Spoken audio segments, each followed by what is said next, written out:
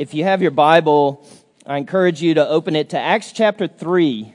We're going to spend our time in Acts chapter 3 as well as chapter 4 this morning. And I would encourage you to have it out because we will read a significant part of 3 and 4. Our text for this morning is Acts 4:12. And there is salvation in no one else, for there is no other name under heaven given among men by which we must be saved. And then join me. The grass withers, the flowers fade, but the word of our God will stand forever. Let's pray together. Our gracious Heavenly Father, we do come now to your word, and we need to hear from you. Lord, if we hear from anyone else, we will leave here miserable. So we pray that you would come and by the power of your Holy Spirit, you would speak to us through your word. And we ask it in Jesus' name. Amen. Well, our desire here at Chestnut Mountain Presbyterian Church is to exalt God as we worship him and to equip God's people in carrying out the ministry of the church, and to engage God's world with the message of the gospel of Jesus Christ. And one of the ways that we carry out this vision, this mission, is through our annual mission conference. This is one of the most important events in the life of our church body, and today we begin to prepare for it. It doesn't happen until March the 15th, but we want to spiritually prepare for what God is going to do over the next few weeks. So over the next few Sundays, we're going to take a break from Revelation, and we're going to turn our attention to God's desire for the nations. Now, we can see that in Revelation, but we have a theme that we want to unpack over the next few weeks. And so the best word I can find to describe what our church goes through about this time every year is the word revival. It's an awakening. It's a restoration to life. We want to be challenged about how we're doing in being the people God calls us to be in the Great Commission and making disciples of all nations. So, if you want to see the things of the world grow smaller and smaller and smaller, and the things of God to grow larger and larger, then these next few weeks are just for you. They are a special gift from God to you. Chestnut Mountain held its first annual mission conference in, can anybody guess the year other than Pastor John? The year I was born? 1974. Some of you are doing the math. It's okay. 1974 was the first annual mission conference for Chestnut Mountain, and they had a goal to raise $5,000 to support missions around the world. God moved in a very powerful way. They raised more than $20,000 during that conference, enabling them to support 11 missionary units around the world. Now this year, almost 50 years later, I did the math for you, almost 50 years later, our faith promise goal for this year is $400,000. We want to be able to support our 52 missionary units in 25 different countries around the world. We want to support the ones we already support, and we want to add even more. But make no mistake, this conference is not just about money. It's not just about gold and silver. It's about God's awakening us to be a sending church that impacts the world for the sake of the name above all names, the name of Jesus Christ. So these next few weeks are about connecting with our missionaries. We want to see relationships built that are deep and meaningful with our relationships. These next few Sundays are about praying sacrificially for God's kingdom to come, for God to build his church here in this community, in North Georgia, in North America, and truly around the world. These next few weeks are about us as God's people giving sacrificially so that missionaries can be supported and sent out cross-culturally.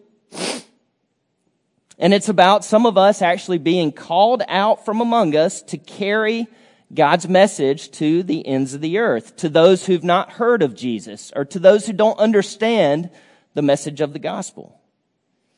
This is what we want to see happen over the next few weeks. But this is not our idea. We're not that smart. This is God's idea. And it's all over His Word. As I said, we could see it in Revelation, and we do see it in Revelation, but this morning we're going to go to Acts 3 and 4 to see the miracle, the message, and the mission. So let's look first, Acts chapter 3, verses 1 through 5.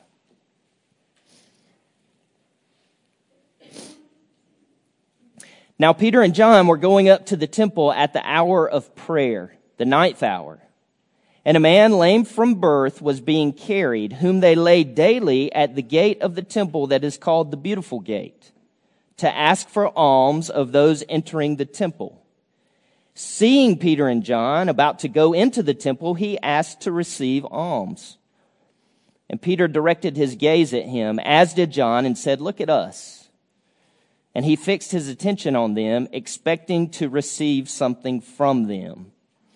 So let's look at the scene here. This is Peter and John. They're on the way up to the temple, and they meet a man that's been broken from birth. He's been crippled in some type of way for more than 40 years. 40 years. So in his fight to survive daily, he has others carry him and leave him at the gate of the temple to beg for money. What other place would be best but to go to the gate of the temple? Now, to be disabled in the first century was to live a life of chronic struggle. You were a burden to your family. You were an outcast to society. You were as if you were called a throwaway. You didn't really matter. So you can imagine the desperation and the hopelessness that this man experienced daily. The next time you're walking in downtown Atlanta or downtown Gainesville for that matter, and someone stops you and begs for money, I want you to remember the beautiful gate and the man broken from birth. Peter and John walk to the temple daily. This man is carried to the temple every day, probably by his family, and left there. They are at the temple for very different reasons, Peter and John, to faithfully attend evening prayers. The lame man is there to seek mercy in the form of money. But something truly beautiful takes place when Peter and John stop to engage this man. Pick it up in verse 6. But Peter said, "I have no silver or gold, but what I do have I give to you. In the name of Jesus Christ of Nazareth, rise up and walk." And he took him by the right hand and raised him up, and immediately his feet and ankles were made strong.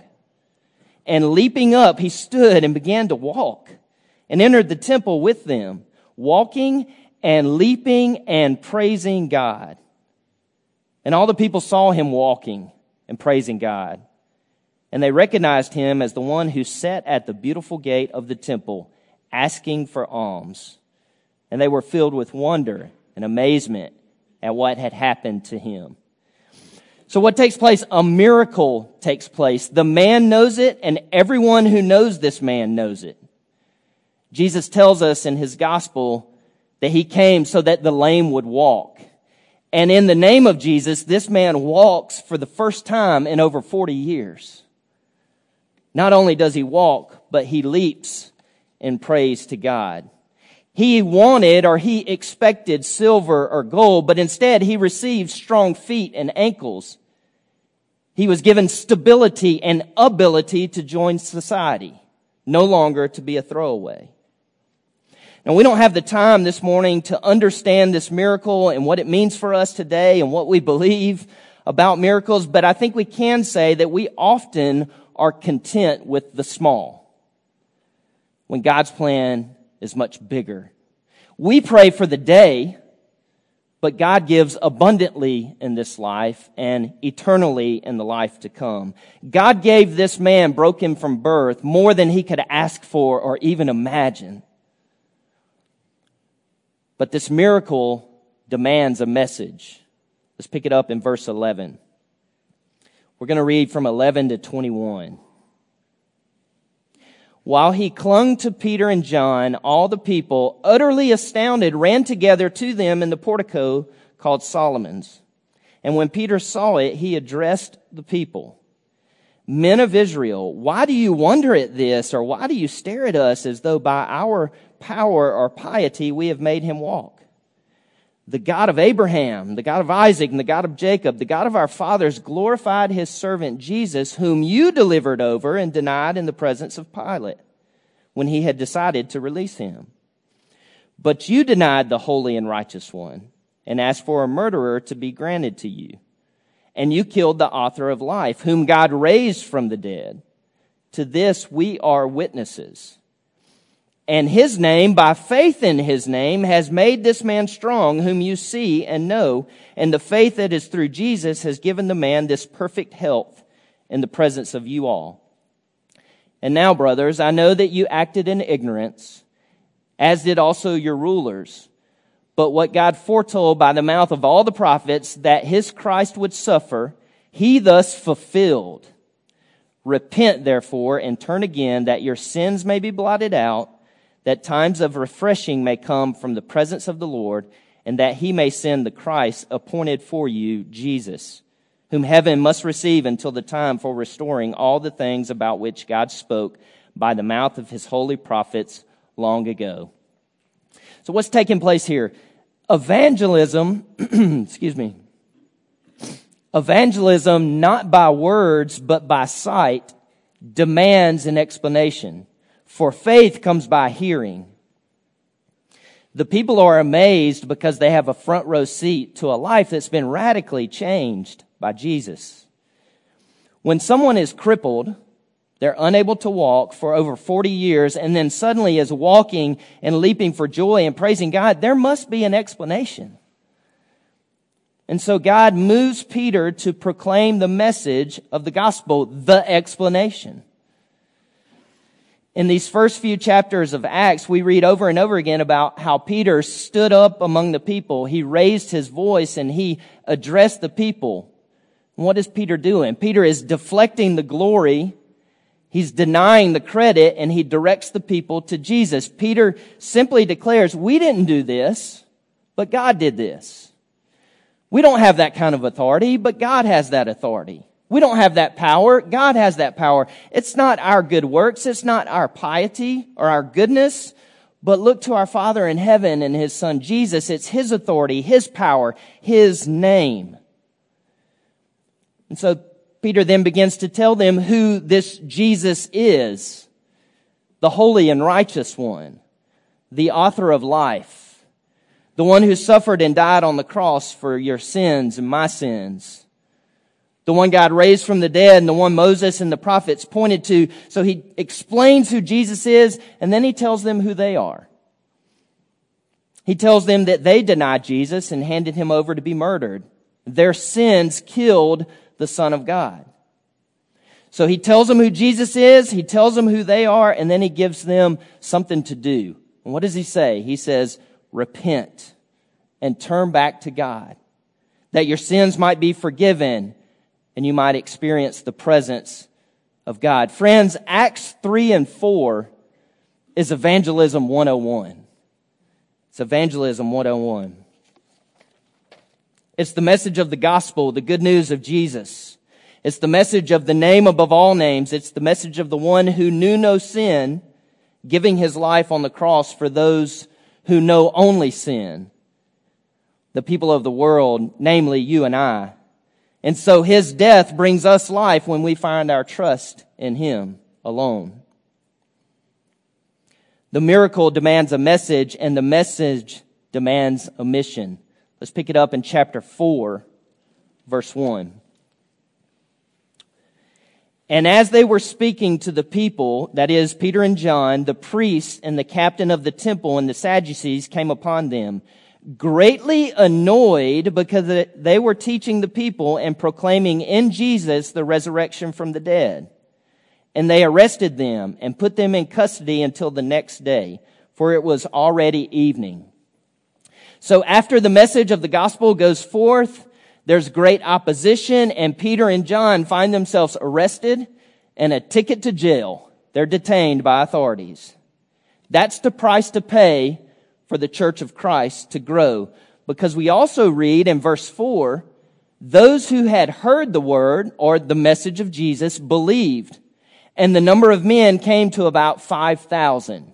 So you see, the spreading of the message is the essence of the mission. We go from 120 people in Acts chapter 1 to 3,000 souls in chapter 2, and now to 5,000 men alone, meaning there are probably even more who have been changed by the good news of Jesus. The authorities, or the Jewish high court, we read in 5 and 6 who that is.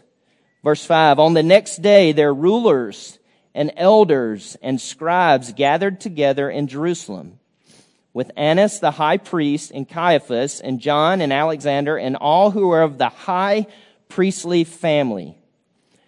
The high priestly family, the Jewish high court, they were baffled at what was taking place.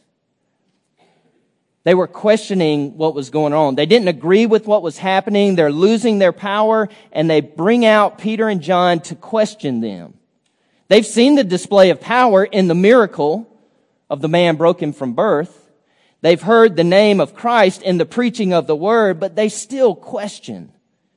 That's why we even have a mission, because people still question. Peter answers, and here it says he's full of the Holy Spirit. This is important because Peter doesn't want to get in the way of what God's doing. He wants the name of Jesus to receive all the attention. So pick it up at verse 7. And when they had set them in the midst, they questioned, or they inquired, by what power or by what name did you do this? Then Peter, filled with the Holy Spirit, said to them, rulers of the people and elders, if we are being examined today concerning a good deed done to a crippled man, by what means this man has been healed, let it be known to all of you and to all the people of Israel that by the name of Jesus Christ of Nazareth, whom you crucified, whom God raised from the dead, by him this man is standing before you well. This Jesus is the stone that was rejected by you, the builders, which has become the cornerstone. And there is salvation in no one else, for there is no other name under heaven given among men by which we must be saved. Friends, people still question today. They question all around the world as they look to false saviors. They question today as they look to materialism and secularism. They question today as they deal with anxiety and depression. They question today when they look to politics as a savior. They question today as they look to something that will numb the pain of their lives because we live in a broken world. They question as they look to, you fill in the blank. People still question today. And as God's people, we are called to give an answer for the hope that we have within. The answer to their questions is the name above all names, the name of Jesus. He's the answer. That's our mission. Not too long ago, I had an opportunity to teach at the preschool chapel. I think I've told you before, I love doing preschool chapel. And when I get a chance to do this, I go through the 4 foundations of what it means to have a strong relationship with the Lord. So the first foundation is prayer, talking to God and asking Him for help. The second foundation is reading God's Word because it is a lamp unto our feet and a light unto our path. The third foundation is evangelism. Now remember, these are 3-year-old, 4-year-old, 5-year-old preschoolers. And so this particular day, a few weeks ago, I was talking about evangelism and I brought in this. Now, do you guys know what this is? When I asked the preschoolers what this was, one in the back raised his hand and he said, oh, isn't that where you get information when you don't have your phone? It's a newspaper. This is true. The world is changing, whether you want it to or not. But I told them in a newspaper you find news. Sometimes it's good news. Sometimes it's bad news. You hope for it to be good news, but sometimes it is bad news. But the best news that they could ever hear and the best news that they could ever tell someone is that Jesus loves you. That's the greatest news we have. And that's our mission, to tell people all about His love. Now, this particular preschool chapel was a little different. And the reason why is because we normally meet here in the sanctuary for preschool chapel, because it's the place where we want to come, and Nancy Burkhart wants to teach them about being in the sanctuary. But this particular day, a few weeks ago, we were down in the harvest room for chapel. And the reason was because up here in the sanctuary, there was a celebration of life. There was a funeral. And Pastor John was leading this funeral. And in this celebration of life, this was a man who had lived a long, good life for the Lord. Not perfect himself, but he trusted in a perfect Savior. And I think there is something really beautiful about the gospel in this picture. And here's the reason why. In this room, in the sanctuary, there was one pastor leading a celebration of life upstairs for older folks, thinking on what it means to end a life well for the Lord. To understand there is no other way to heaven but Christ alone. To understand there is no other Savior but Jesus Christ alone. While at the same exact time, there was another pastor downstairs teaching a completely different group of folks, quite younger, teaching on what it means to live a life well for the Lord. To understand there's no other way to heaven. To understand that there's no other Savior but Jesus Christ alone. So from preschoolers to mountain climbers, there's no age requirement. As well, from America to Asia to the ends of the earth, there's no race requirement. There's no ethnicity requirement. No cultural requirement. No political requirement. No financial requirement. There are no requirements. Because there is salvation in no one else. For there is no other name under heaven given among men by which we must be saved. Let's pray together. Our gracious Heavenly Father, we do thank you for this message of the gospel. The message that has been delivered to us that tells us there's no other Savior except for Jesus Christ alone. Father, our mission is to carry that out to the ends of the earth. Would you help us, we pray. And we ask it in Jesus' name.